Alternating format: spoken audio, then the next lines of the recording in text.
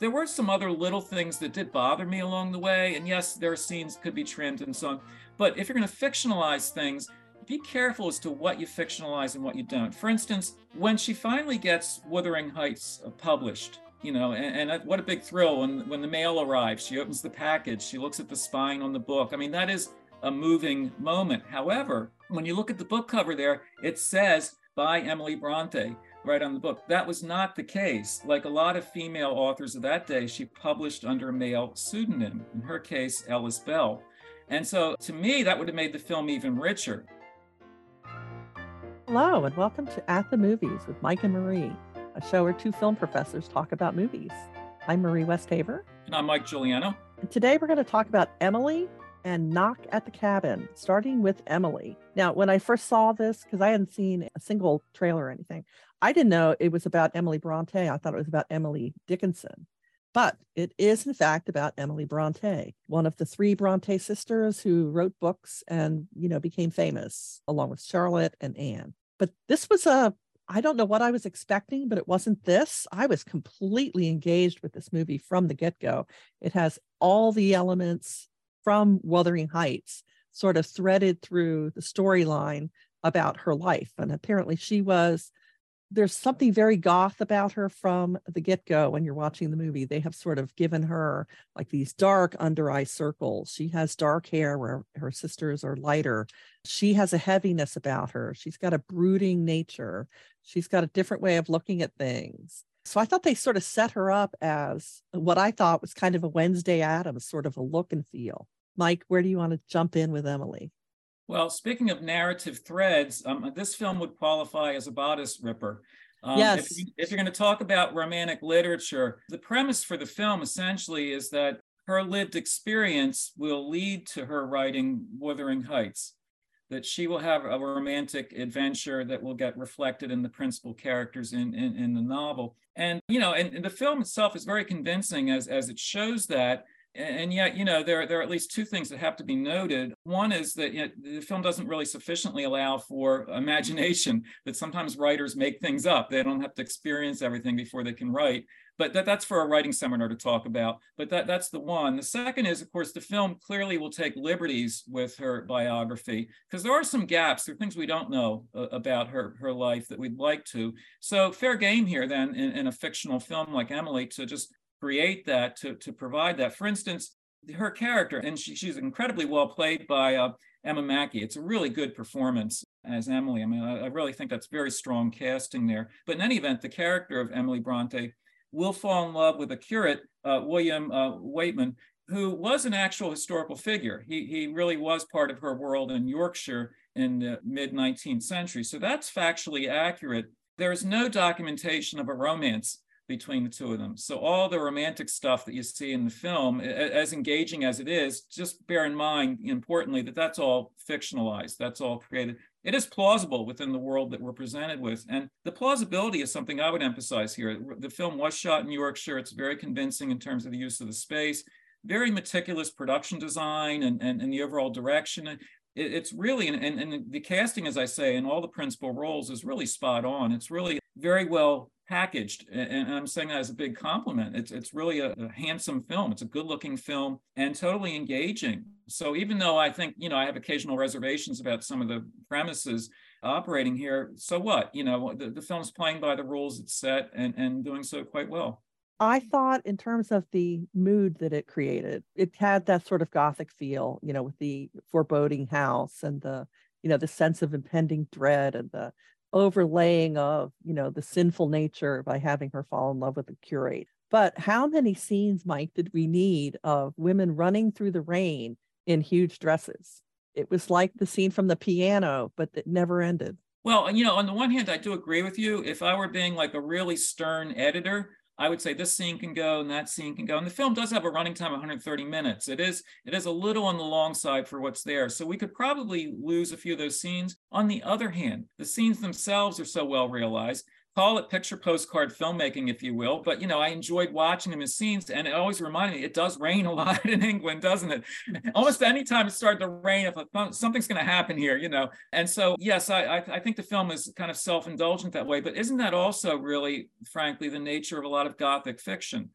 It just immerses you in a world and doesn't let go, and it can be kind of relentless that way, much as the thwarted passion can be in the film. So that, on the other hand, is what ultimately swayed me, that it didn't bother me as much as I thought it would, or maybe should, because it was just simply well realized, and emotionally I was with it at that point. So there are other films I've seen where I'm really consciously aware of the fact that they could trim scenes. Here it's like, okay, this could go or that could go, but would I want to be the one with the editorial scissors at that point? And I'm getting at, like, which of these scenes should be cut?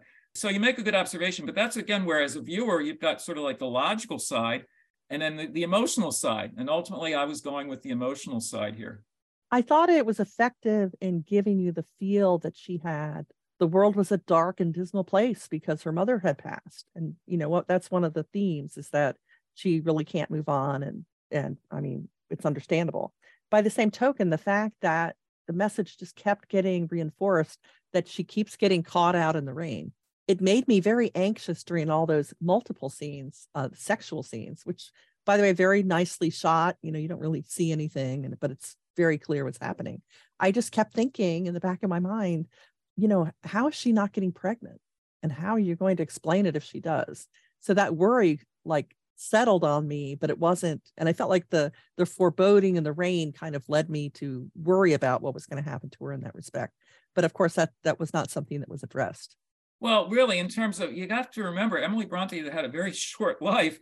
She wouldn't have had much time to get pregnant even. She died at the age of 30 in 1848. But in terms of your logical objection there, this is not a movie that's going to present you with a medical diagnosis. You know what I mean? It's not going to give you hospital charts or anything. It's an earlier and different world. And so we would worry more about, gee, should you use protection, this and that? But, you know, that's not in their vocabulary, at least within the world of this film. She's head over heels in love with this guy. It's sort of an impossible relationship for reasons we could go into. And again, within a Gothic romance, you go with that emotional flow. These are the rules of the genre, if you will. You don't stop yourself by way of like logical objection or the fact that, you know, gee, should you engage in this affair because you might get pregnant? Those are mundane and very justifiable concerns we have. But within her world, that doesn't seem to occur to anybody, does it? And so that is a curious point. You know, you would think that would be one of her worries, but her worries are more about, you know, how would her father react to this affair and this and that. And she has her own world of melodrama, and it doesn't extend to the kind of medical discussion we're having. Except that the nature of sin was very much prevalent and reinforced, you know, with the sermons that her father gave and his, you know, unyielding nature and his casting the brother out for being immoral. So morality is huge and looms always. And in what I thought was a Hawthorne-esque way. Did you feel like this seemed very much like a Nathaniel Hawthorne story? It seemed to me very much like a Bronte story. No, again, morality absolutely looms just like the dark clouds in the sky. That's part of that ominous mood. This is a really stern take on religious ethics, if you will. But again, of all the objections raised or concerns raised within the film, the whole concern that you mentioned, well, you know, would she get pregnant, this and that, you would think that would be, but it's not, because you're more afraid actually of somehow, you know, an angry God who will smite you for this or that, and not so much in terms of what we would call medical consequences and so on. But that's where, with a film like this, you really just need to go with the emotional flow. And one reason why I think it does work so well emotionally is that this is the directorial debut for Frances O'Connor, the director of it. Her background is what's immediately relevant here. She's known, or was known more, as an actor. And she, in fact, starred in the 1999 version of Mansfield Park. She's done her Jane Austen duty, if you will. And I say that as a compliment in that she knows what's required for that kind of period film. You can quite readily see a career progression going from Jane Austen through the 19th century up to the Brontes. She's well prepped here. She's got her education in hand. And that's, again, why I think the film is so confidently made. You know, that's why one reason I enjoy a film like this is I just feel secure in it. I know that they know what they're doing here. And right down the line, there were some other little things that did bother me along the way. And yes, their scenes could be trimmed and so on. But if you're going to fictionalize things, be careful as to what you fictionalize and what you don't. For instance, when she finally gets Wuthering Heights published, you know, and what a big thrill when the mail arrives, she opens the package, she looks at the spine on the book. I mean, that is a moving moment. However, when you look at the book cover there, it says by Emily Bronte right on the book. That was not the case. Like a lot of female authors of that day, she published under a male pseudonym, in her case, Ellis Bell. And so to me, that would have made the film even richer. The fact that she's so proud as a woman to have published this novel, but she couldn't, or felt she couldn't publish it under her own name. Instead, here, the movie, because of that emotional load or overload at this point, it puts her name on it, like how proud she is. But Marie, wouldn't it be a richer film if she looked at the spine and she saw a man's name on it, not her own? Well, actually, her sisters did the same. Yes, of course. They were all Ellis, but we could talk to George Eliot about this issue. We could, yes, because this is not something that decent women did, and they kind of get that across. But I think it's sort of in a way that I think is unjust, because it's not true, in that it makes it seem like her sister Charlotte is horrified by what she has done with Wuthering Heights. In fact, that's how they open the movie. She's on her deathbed, and her sister is confronting her about, why did you write this book? And characters are all so selfish, and it's a terrible thing. And it looks like Emily's book comes out first, and then after she's gone, Charlotte is inspired to write. When in fact, all three women wrote all the time. And even though Emily's book was selected first for publication, Jane Eyre, Charlotte's book, was the first one that actually was published. So she would have been the one to get the package in the mail with the books first.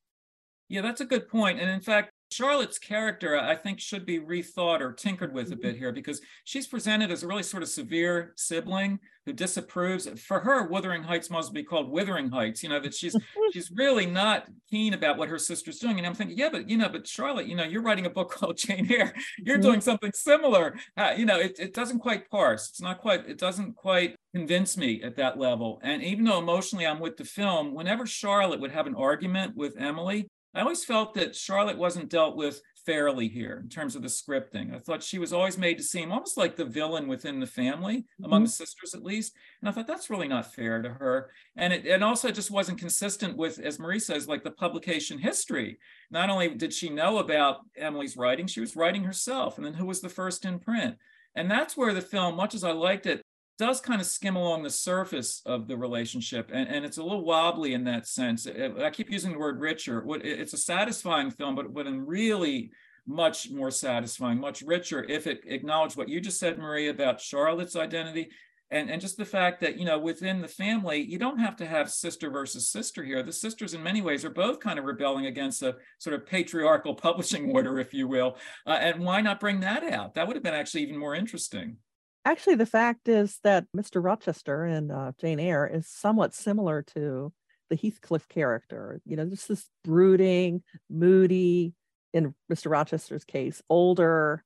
I don't know. It seems like an amalgam of the curate that we see in this movie and the father, who's very severe, that kind of Hawthorne-esque presence, and a little bit of the rogue in the brother. And that character was also, I thought, sort of interesting in that he doesn't have a presence in the Bronte literary, canon of stuff that the family produced. But he's obviously very talented and charismatic. And there's a relationship between him and Emily that I couldn't quite decide what they were trying to get across there. It almost seemed to border on obsessive. I couldn't quite figure it out either, but I was intrigued by it. Let's put it that way. They're all psychologically troubled in ways you and I have been talking about. And the fact that the brother, Bramwell, is really troubled, and the father is so disapproving in that stern moral sense, and he'll be essentially sort of like exiled from the family there. And even though I can't entirely explain the dynamics of the sibling relationships, just as you were kind of trying to parse this and figure it out, that held my interest there. And if anything, maybe if they had cut some of the scenes of women in long dresses running outdoors in the rain, they could have, if they cut like 4 or 5 of those scenes, I would like to see more scenes with Bramwell, either with the siblings or just by himself, because he's an interesting character. Because it's a reminder that, in this Victorian era, there were people who didn't quite fit in, whether they were addicted to something or just somehow estranged from the family, almost like societal outcasts. And that could work quite well within the Gothic strictures of the story structure here, that, here's a character who is really disturbed, really an outsider in some ways. That's quite compelling and quite tragic, actually. I would like to see more of that in the film. You're right. I want to also mention, you mentioned Frances O'Connor. I want to say that I think, rather than get the standard male gaze that we usually do when a man is behind the camera, I thought this had a different look to it just because of the way she shot certain scenes, the love scenes, for example, not a whole lot of nudity. The scene where Emily is hanging up the wash and her brother, sneaks by to see her, and rather than have them see each other, they're communicating, with the sheet in between them. Just really sort of evocative, emotional ways of dealing with things that it would have been different if someone else was directing. It's a really interesting point you make, and whether we could talk for hours about the male gaze, the female gaze, what have you, however you want to account for this. My favorite scene in the film actually is the one you just mentioned, because she's really just out like hanging the wash, as they say, right? She's got the white sheets along the line, and the brother comes up on the other side, and they have their faces pressed to the sheet on either side. And what a wonderful way to stage the scene. I mean, it would be a worthwhile scene in any event, but the fact that, there's that sort of like cloth wall between them, translucent, but not completely, that is really engaging. I mean, that was actually, I would say even like brilliant in terms of how you would stage a scene, because you rarely see something like that. First of all, that it was immersing you in like, a mundane daily task like that she would be doing, right?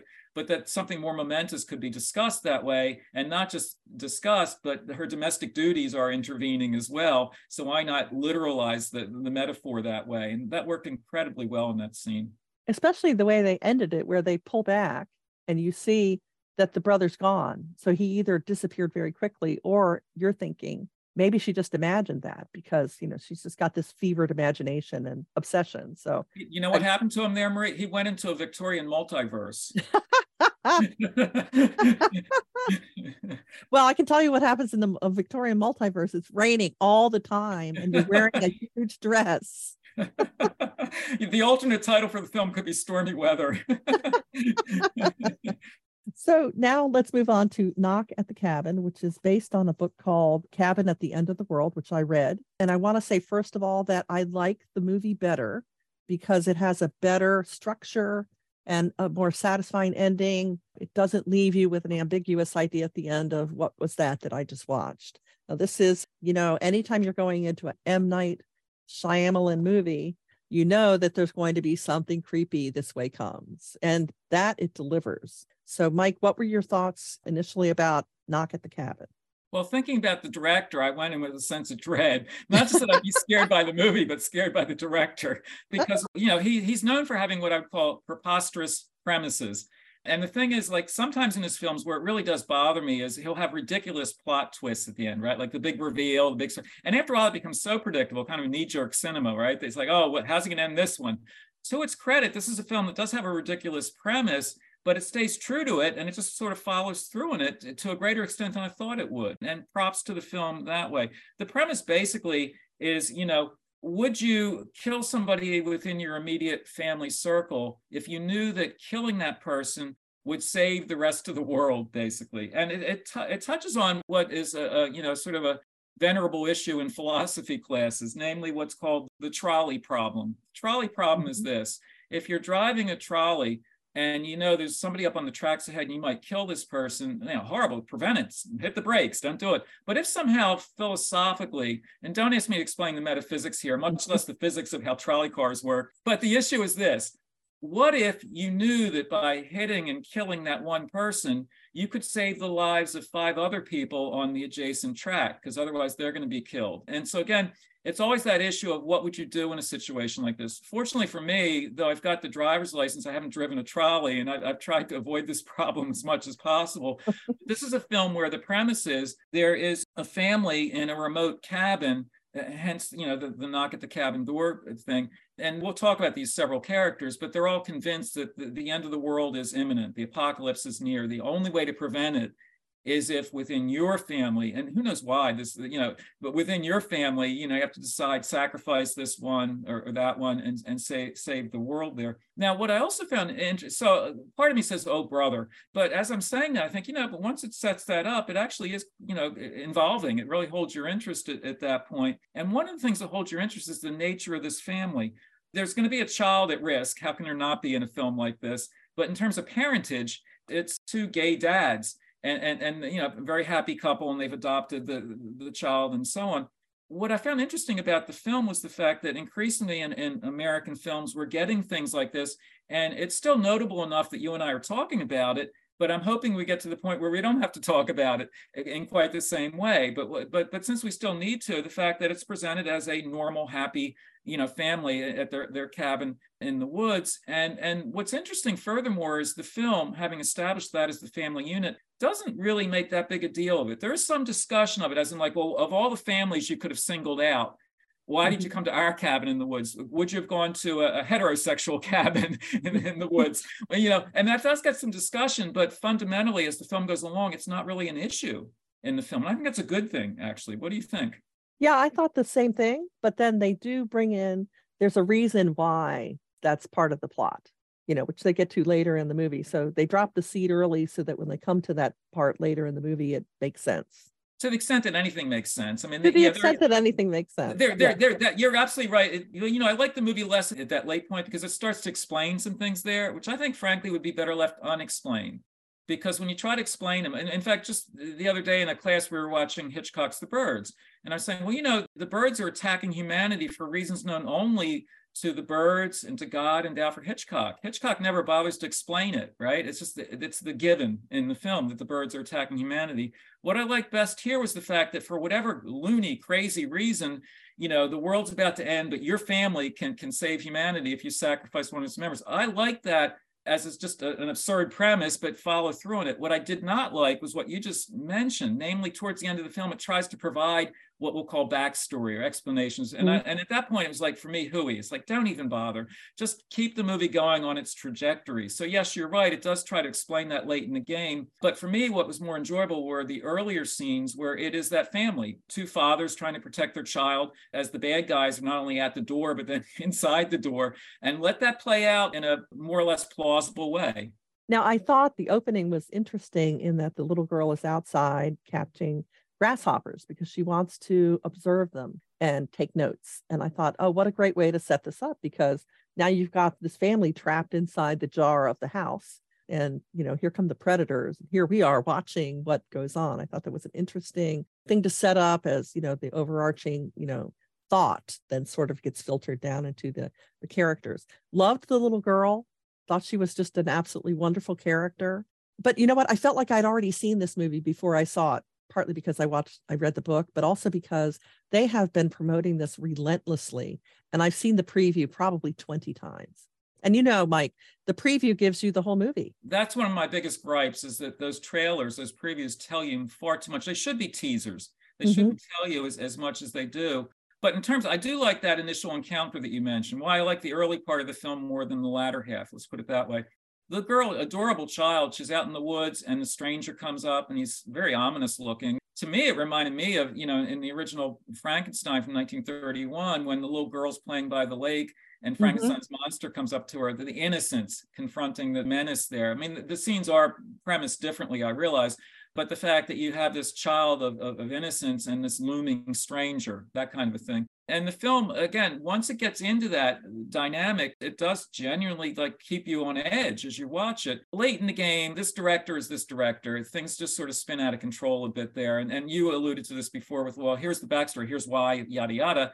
That's the point where the House of Cards almost collapses for me, at that point. And you do see on their television set in the cabin, you see what things that are happening around the world. But to me, it's just a lot of hooey at that point. Okay, earthquake here, volcano, no, not volcano, but volcano or whatever, the equivalent, the world's coming apart. And it's just it's too much for me at that point. And I find myself smiling and almost giggling in a way I really shouldn't be at that point. I'm getting at that. I'm sort of dismissing it even. At the point where I should be most tense, I'm actually starting to giggle a little bit. How about you? Yes. And I was thinking about the comment you made when we were discussing the Ant-Man and the Wasp and the Quantum Mania, where you wanted the world to have a set of rules that made sense. And that's one of the things that I thought was a problem here, that once the people are predicting the apocalypse show up and they're in the cabin and they're threatening people and doing their thing, I couldn't figure out the rules because I didn't understand what was actually compelling them to do the things they do to the people in the cabin and to each other and to whoever they'd met before they got to the cabin. I wanted a structure, and I think not having it was what made the movie seem engaging. Like maybe you're going to figure it out and find out, but you actually never do. that really bothered me. I agree with you so strongly here. The fact that you want to know what the ground rules are, the world's going to end. And the film at that point, the word I would use is it's so arbitrary. It's just like, well, whatever, do this or don't do that. And to me, at that point, I just don't care anymore. And so that's a problem I've had with this director throughout the career, is that sometimes it's such a Looney Tunes premise, and then the whole movie itself sort of goes off the rails. And I think this film does sort of go off the rails. So by the end of it, it's ultimately like really lightweight. It's really, it should have a lot of weight at that point, but it's really kind of lightweight and just silly. Just at that point, I'd be happy to have the world end just so the movie would end. Now, one scene I really did like was at the end where they reprise the Boogie Shoes song, because you see it early on when it's all singing in the car. And then later I thought they used that to really good effect to show, how things that have transpired have affected a couple of the characters. Yeah, I would disagree in the sense that, if the world's about to end or seems like it might end, should we have a cutesy moment right there? I don't know. I think I'd still be in panic mode or something, or just a nervous wreck. But see, this is where a movie like this ultimately just sort of, it doesn't even quite believe itself. See, that's where, for me at least, just it goes for an audience-pleasing moment, but it's kind of a silly, goofy thing. And to me, I'm already shrugging off the movie. Now it's like the movie itself is shrugging itself off. Well, like I said, I thought the way they handled the plot and the story in the movie made more sense and was more satisfying than the book. But I don't know, Mike, is it all right to do that? They really changed the story significantly. Different people survived than you see in the movie. Yeah, but you know what, Marie? We're not talking about canonical literature here. So if it were a certified classic of a book, I would agree with you. Like, should Anna Karenina die or not? With the train. We're not talking about that. For a pop culture book like that, I don't want to totally dismiss it, but it doesn't matter that much. I'm getting at I have not read the book, so it's easy for me to say that. But even if I had read it, I don't think I would be up in arms because they changed something that way. I don't think that this particular book would be considered sacred text. I do think, though, it does succumb to the Hollywood ending that people expect. Some of the things that happen in the book would not be acceptable in a Hollywood movie. That is a very good point that you make. In other words, if you're going to take a really potentially very tough premise, well, really stay with it. But here they too often go for a sort of cutesy treatment of it, or totally arbitrary treatment. And it's just like they don't have the courage of the ridiculous conviction. You know what I mean? They don't fully follow through with it. And I agree so strongly on that point. Just don't do the film then unless you really want to see it through. If they did that, it probably would be less successful commercially. And so pragmatically speaking, what do you think? I think they realize that you need the more conventional Hollywood ending. The world's been saved, the family restored. I don't think I'm spoiling anything by telling you that. Well, people are going in expecting the apocalypse and violence, and it does, absolutely hit those notes, but it also tries to do other things. I don't know that it does them all successfully. It is, your basic nail biter movie. And if you just listen to the music, when the jump scares are coming, because, they signal it like a mile away. So the last thing I wanted to mention, Mike, to get your take on it, is I was really quite taken with the whole grasshopper thing at the beginning. And, the sort of macro micro, view of things, as human beings, we're bigger than the bugs, so we can get them in the jar. But we don't ever come back to it. What happened to them? Did they just end up, dying in the jar? You don't even get the bug's eye view of things as they're going on. It's sort of I don't know, maybe that'd just be too hokey. Well, again, that's another example of how the first half of the film is more satisfying than the second half, because some interesting ideas are set up and then they just sort of, arbitrarily are let go. And it just gets caught up in, the world's about to end. Let's have some horrific footage, this and that. We need a tacked on happy ending. It falls into genre convention at that point. Well, that does bring us to the end of this episode. But don't forget to check out our other podcasts at dragondigitalradio.podbean.com and also under Dragon Digital Radio on Pandora and Spotify. And we will see you next time at the movies. See you then. Connect with us. We are Dragon Digital Radio.